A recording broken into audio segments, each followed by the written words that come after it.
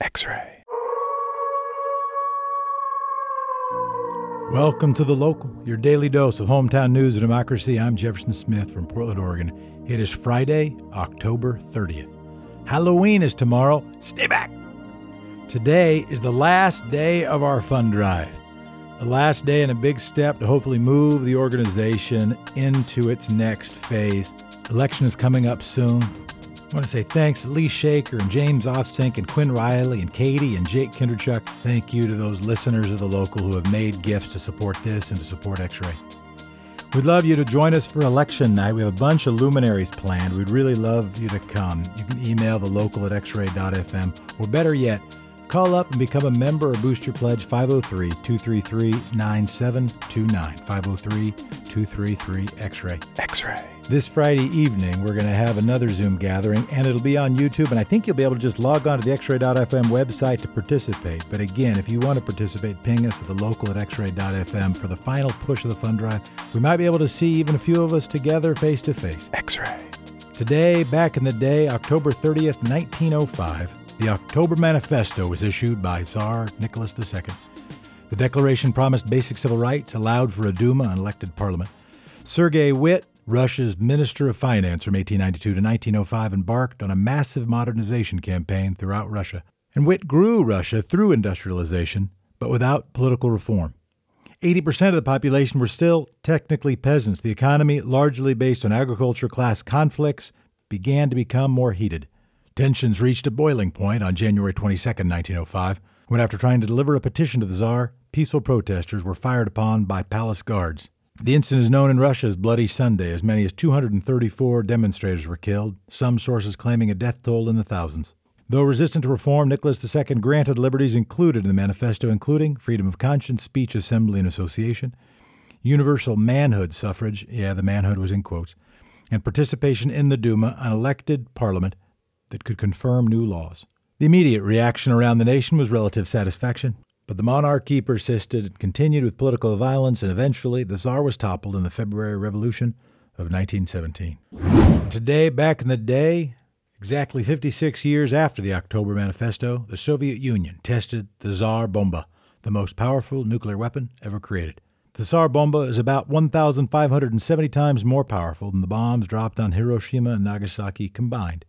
10 times the energy of all conventional explosives used during World War II. That bomb was tested in 1961, the fireball visible almost 1,000 kilometers away from the drop site, and the mushroom cloud lifted over 7 times the height of Mount Everest.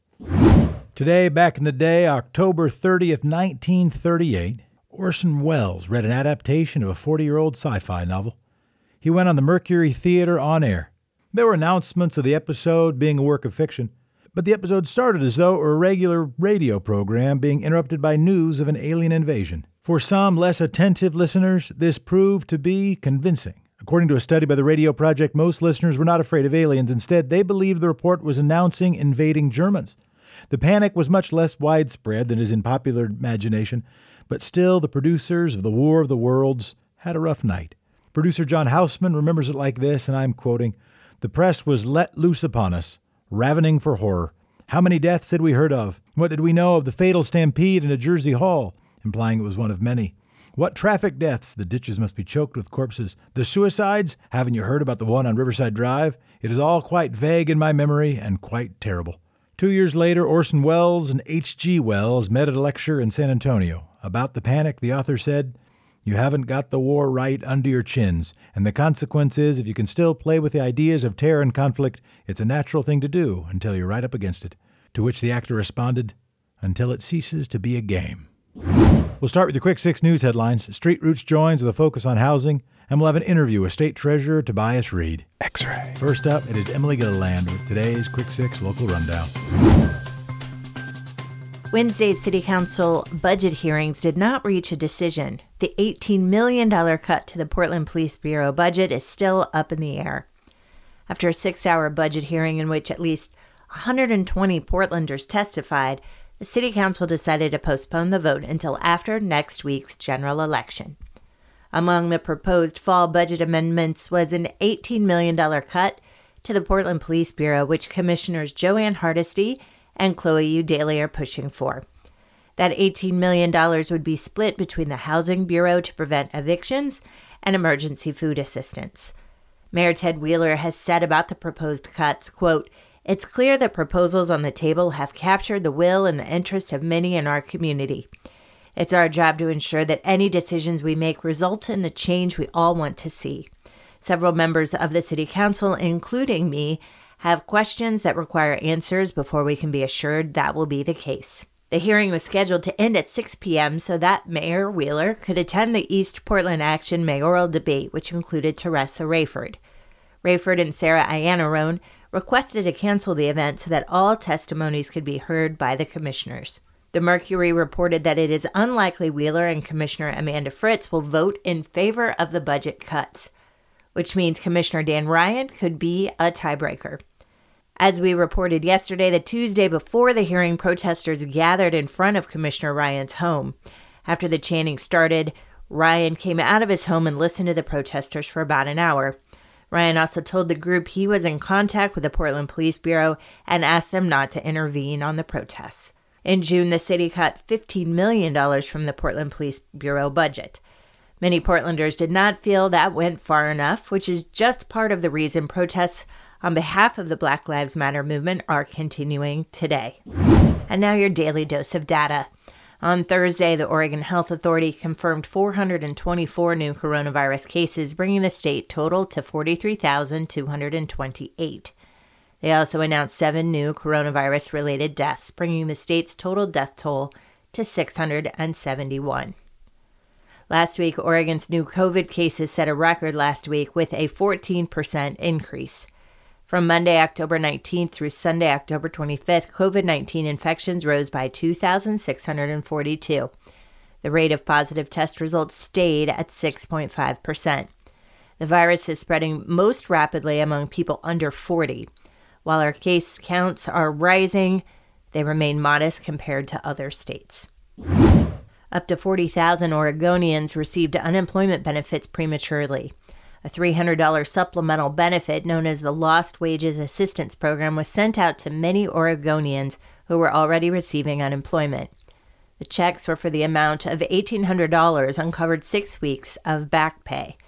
Federal law requires that overpay be recouped, but most should be able to keep the money if they complete an application as they likely qualify. The verification requires residents to go online and attest that they lost their jobs due to the pandemic, a step that was not required for those receiving pandemic unemployment assistance benefits. The Unemployment Department has claimed they will work out repayment plans with those who do not qualify for the LWA they received. Street Roots registered 125 houseless people to vote in this election. While Oregon's mail-in voting system is a godsend for many, it can prevent people without a permanent address from voting. Street Roots and their vendor team worked to register 125 houseless people to vote by letting people use their street address. Raven Drake, the ambassador program manager at Street Roots, explained that some houseless people don't realize they can vote. Street Roots vendor James Doobie, who goes by Pops, said that it is important for people on the streets to vote, and that measures like the cigarette tax could really affect the houseless population. Most people who registered through Street Roots have picked up their ballots. Only 30 remain, and they will be hand-delivered this week. Portland Commissioner Joanne Hardesty has endorsed Sarah Iannarone for mayor. A month after withdrawing support for Ted Wheeler's reelection and 6 days before the election, Commissioner Hardesty has announced her support for Iannarone. The endorsement was announced via Facebook after a lengthy budget hearing in which Sarah Iannarone announced her support of the $18 million cut to the Portland Police Bureau. Hardesty said she believes Mayor Wheeler's limited status quo thinking could stunt Portland as it faces COVID-19, civil unrest, and other institutional challenges. The mayoral race is tight between Iannarone and Wheeler. As of Thursday, 60% of Multnomah County ballots have been returned. And finally, some good news. Portlanders will be able to celebrate Halloween in the safety of the outdoors. The forecast for Halloween night brings clear skies and a full moon. And not just a full moon, but a blue moon, the first Halloween blue moon since 1944. October 31st usually brings heavy rains, but 2020 is offering us a break and postponing Halloween showers for another day. Additionally, the holiday will last an extra hour as daylight savings time ends Saturday night. Remember, though, we are experiencing a pandemic, so following respiratory etiquette and maintaining distance is highly encouraged. X-ray. And now we have an interview with Joanne Zuhl, executive editor for Street Roots. She'll be talking with Andy Lindberg and Julia Oppenheimer about public housing and housing policy here in Portland. Joanne, good morning. Good morning. Good morning. So the latest edition of Street Roots covers a lot about the history of public housing. What factors have contributed to the decline of public housing?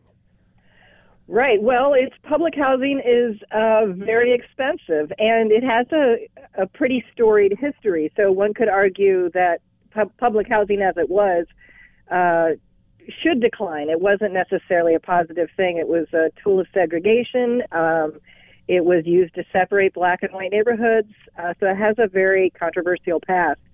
But in modern times, it is, so public housing, to understand, it's wholly owned by the government. It is housing that is, because it's wholly owned by the government, is there to serve the lowest income people. We're talking 0 to 30% of median family income. And for someone in the Portland area, that's someone making less than $18,500 a year, I believe.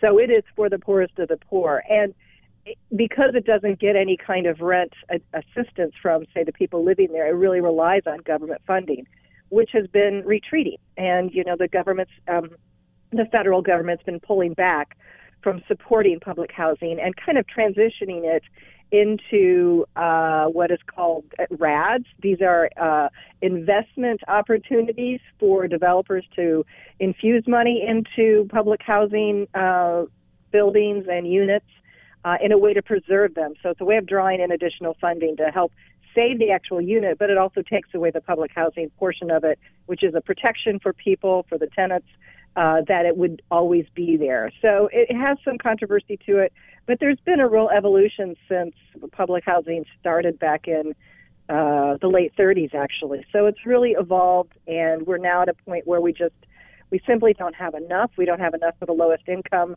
They are the ones who are the most in need of finding an affordable apartment these days. What role has race played? You mentioned public housing as a tool of segregation. Can you expand a little bit more about how race has played into this history of public housing?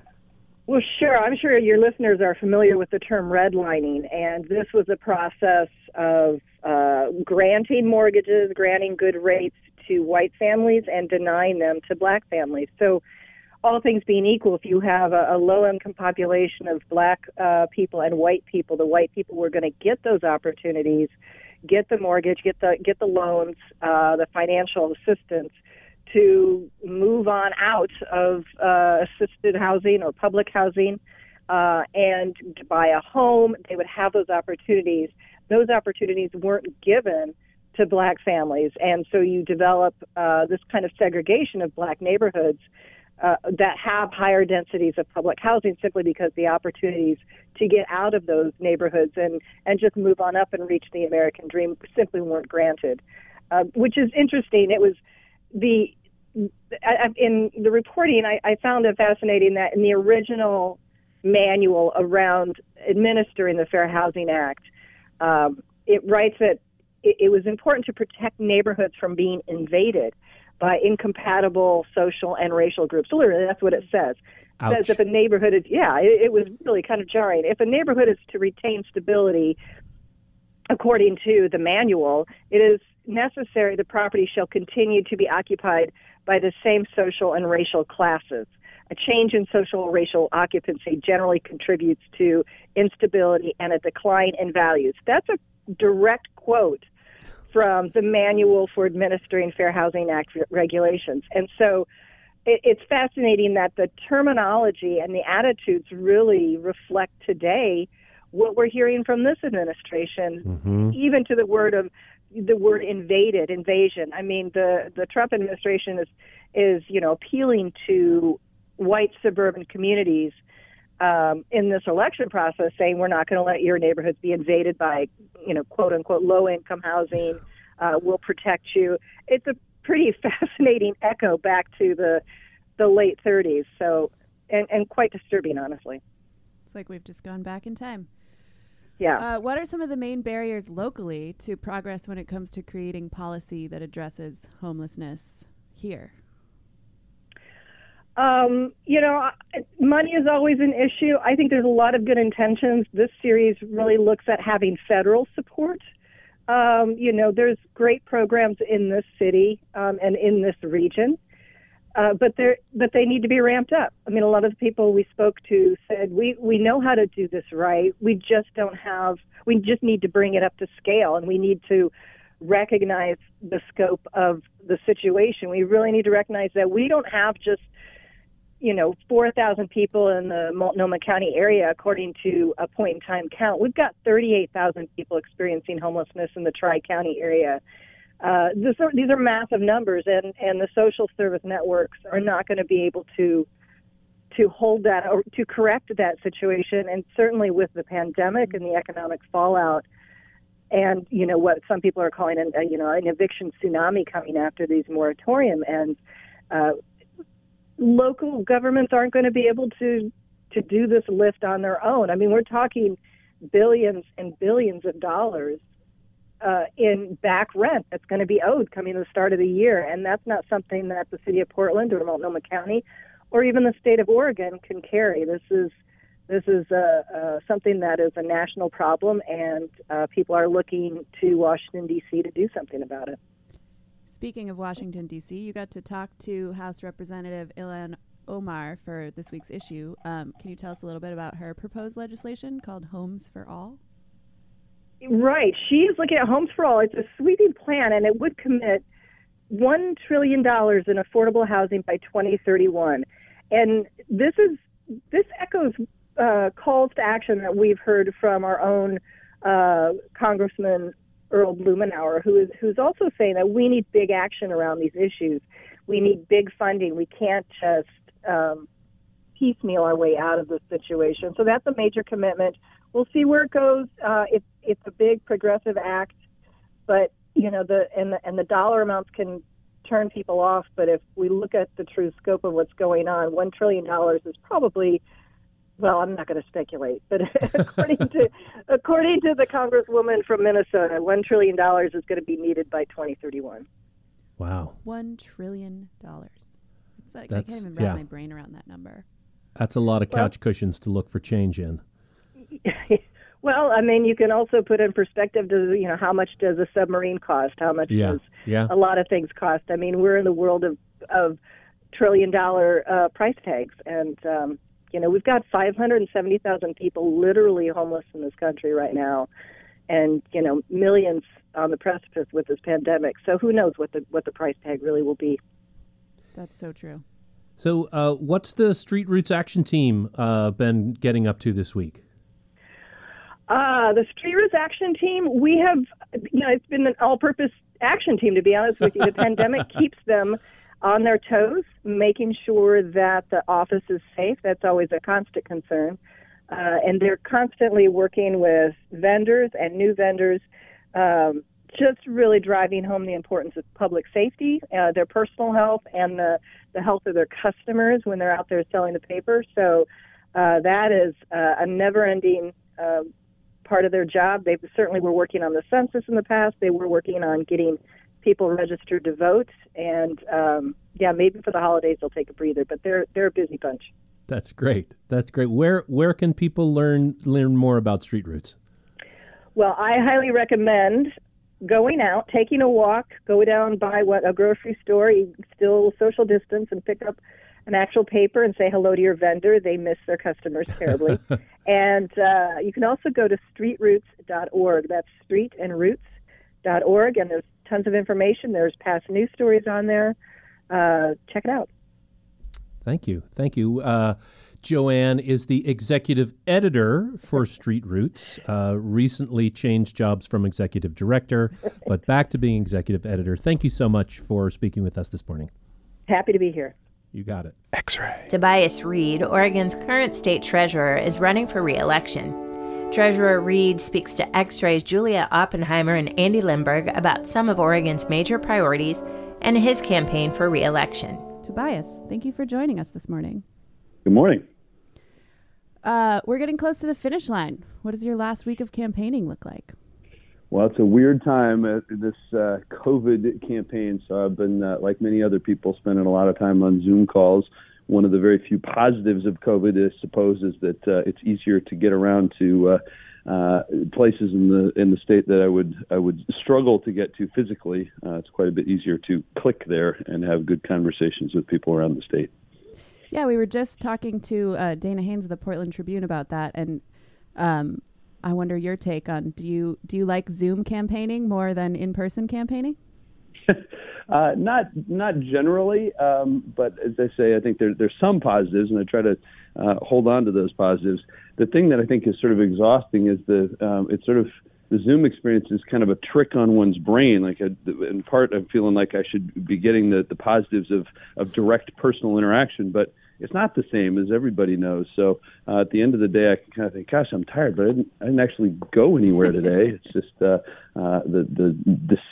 deceiving sort of experience of Zoom. So I look forward to being able to look people in the actual eye and hear about their experiences more directly after we get through all of this. So, I was just going to ask, with Oregon going through a pension crisis right now, can you explain what that is and how your new program, Oregon Saves, helps to address that problem? Yeah, I guess I would frame it a little bit differently, because the word gets thrown around a lot around pension crisis, and I don't think that's necessarily true. What I would say is we have a retirement savings crisis, in that not enough people are saving for retirement, and that comes from the fact that about half of people who are working in Oregon and across the country don't have a way to save for retirement at work, and that's a big problem. And that's really what we are trying to address with Oregon Saves. In fact, we're the first state in the country to take this approach, and it was a nice bit of continuity. It was one of the last things I worked on as a member of the legislature, and now I get to help implement it as treasurer. We passed a law that says if you are an employer in Oregon and you don't choose to offer your own retirement plan, you're obligated to facilitate Oregon Saves. And what that means is you say to your employees, unless you tell me otherwise, 5% of your wages are going into your IRA. And the employee has the ability to change that 5% number to anything, including zero or anything above that. So they're in control. But it kind of flips the script and turns inertia into a positive thing, because without that kind of nudge, and that, of course, is the title of the Richard Thaler and Cass Sunstein book from which a lot of these ideas came, people don't tend to do it. It's complicated, it's intimidating, it can seem like it's way far off, and people don't do it. But now, with 3 years into this program, we have 75,000 people who have funded IRAs. They've saved $70 million, and while that's not enough to retire on yet, it's got people on a path to financial autonomy. And because of the way we set them up as Roth IRAs, funded by after-tax contributions, they can be used as an emergency fund in a time like this. I don't necessarily want to promote that as an emergency fund, because it is intended for long-term savings, but it's a heck of a lot better than other options someone who might be confronting unemployment might face. And the best news of all is that even when people are needing to use those funds for emergencies, they're staying in the program and continuing to save. So we're really establishing and building a culture of savings, and that's going to be to the benefit of all Oregonians over time. Do you have at your fingertips any information about at what earning level most people who are taking advantage of Oregon Saves are working? Is it a lot of people at minimum wage? What do you have those numbers? Yeah. I don't have the numerics in front of me, but what I can say is that it follows what you would expect, that people who are at lower wage jobs tend to be more represented in Oregon Saves, in the Oregon Saves population. These are service workers. They're hospitality. They're in restaurant and lodging kinds of things, and all of that sort of stuff you would expect is proving to be true. We do have some information about those the numbers, but I don't have them in front of me at this moment. Okay, thanks. Yeah, of course. In our last conversation with Dana Haynes, he talked about what a great debate you and your opponent had and how you're both very qualified. Can you just explain to us a little bit about the importance of the treasurer? And, you just told us about Oregon Saves, which sounds really cool. What kind of programs do you work on? What do you do? Yeah, there's, I think, a common misperception that we have some role in tax collection or determining the state budget. But what we really do is keep public money safe and growing before it's used for its intended purpose. We invest the portfolio of the state. The largest portion of that is the Public Employee Retirement Fund, the pension. We invest the short-term fund, which is really sort of a money market for state agencies and a lot of local governments, a number of other portfolios. We issue and manage all the state's debt, the bonds that we use to finance infrastructure like affordable housing and roads and bridges and those sorts of things. We run these financial empowerment programs. We just talked about Oregon Saves, but we've also transformed the way the college savings plan works to make it more relevant for low and middle income families. We have a really innovative savings program for people who are living with disabilities. The treasurer sits on the state land board and a number of other economic development related agencies. And really, we're the bank for the state and the investment shop. So we're a financial hub for Oregon and for Oregonians. So it is an important job. And as people are obviously paying attention to the presidential race, I hope they're coming down the ballot and filling out their ballots completely in these last 6 days. With this damaging and tragic summer of forest fires, forest management has been in our minds. Can you talk a little bit about what your priorities are when it comes to forest management? And I would appreciate knowing a little bit about how the treasurer is involved in the forest management process and decision making in Oregon. Sure. Well, there's two ways that I'm involved presently, at least. One is as the co-chair with Labor Commissioner Val Hoyle of the Governor's Wildfire Economic Recovery Council.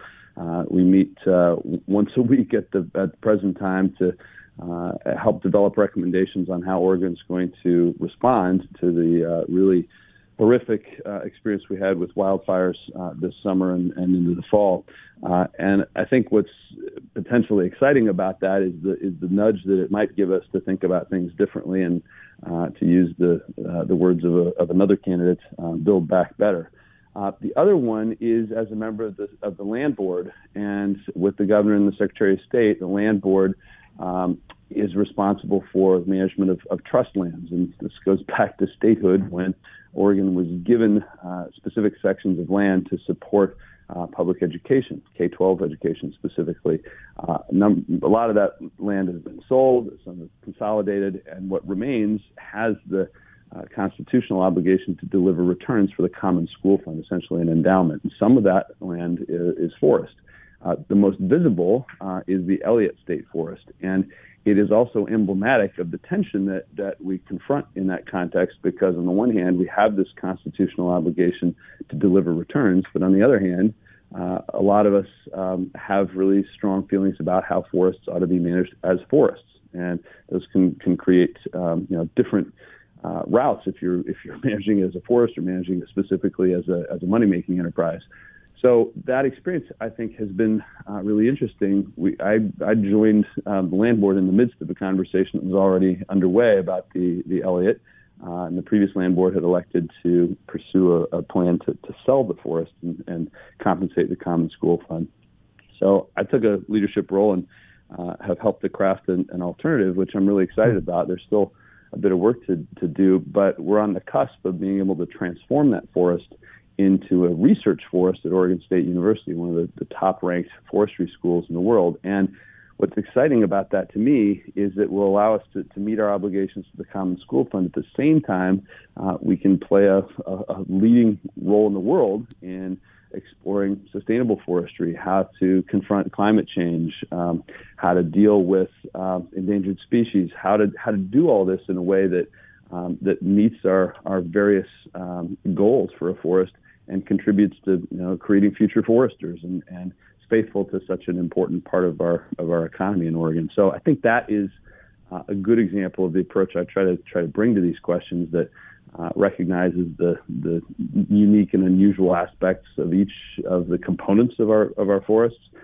and pulls in some creativity and collaboration to balance those tensions. That's great. What would be your top priorities for your next term? Yeah, I really want to continue our work to modernize our investment programs. We have done a really good job in my first term of bringing work back to Oregon. There are some places where we need specific expertise that we can't get in Oregon, but there are a lot of places where we can do the work in Tigard, where I'm calling you from this morning, a lot less expensively than if we contract with people in Manhattan. That doesn't take a real revolutionary observation to note that, but it adds up. And so since we've begun this effort, we've added $500 million in additional pension fund capital because of those decisions.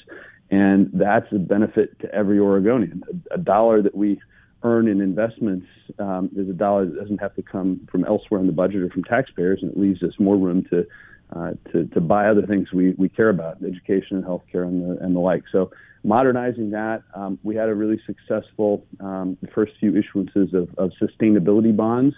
We're focused on affordable housing, so that has created a different set of demand in the market and allowed us to make those dollars go farther and build more affordable housing. Want to continue those.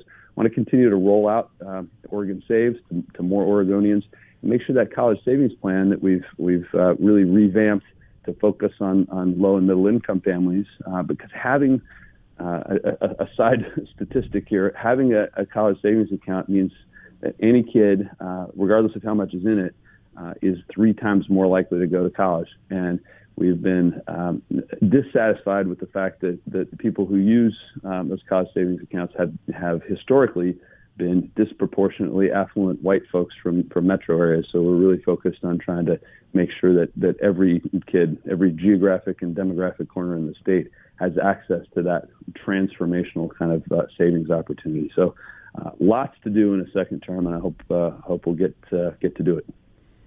Where can people find out more about your campaign? Thanks for asking. TobiasRead.com. And as I always say, it's read like read a book, READ. Excellent. Well, thank you so much for joining us, Tobias, and good luck in next week's election. Thanks for the invitation. Thanks for your work. X-Ray. Thanks to Joanne and Treasurer Reed for joining The Local. And a big thanks to our production team. Executive Editor Will Romy, supporting editors and writers Miranda Sellinger, Jonathan Covington-Brame, Sophie Malone, Brian Miller, Julia Oppenheimer, Carly Quadros, Jaleesa Ringring, Ryder Sherwood, and Sam Smargiazzi, and co-executive producer and host Jefferson Smith. I'm Emily Gilliland. Thanks for original journalism and research by the Lund Report, Oregon Health Authority, COVID19.healthdata.org, the Oregon Historical Society, Portland Business Journal, KGW, the Willamette Week, KOIN, Pamplin Media, OPB, K2, the Oregonian, Statesman Journal, and news partners, the Portland Mercury and Street Roots. Thank you for listening to The Local, your hometown in about 30 minutes. And thank you for subscribing and giving a 5-star review. And thank you, Democracy. Speaking of democracy, what are your election night plans? X-Ray is partnering with Portland Forward to host election results live from 7 to 9 p.m. in the Portland area on 107.1 and 91.1 FM, and for those of you outside of the area, on X-Ray's YouTube page. U.S. Senator Ron Wyden, candidate for Secretary of State Shemia Fagan, Winsby Campos, Con Pham, new DA Mike Schmidt, Senator Lou Frederick, and so many more will be stopping in with their thoughts on election night. We would love to see you there. We'll talk to you on Monday.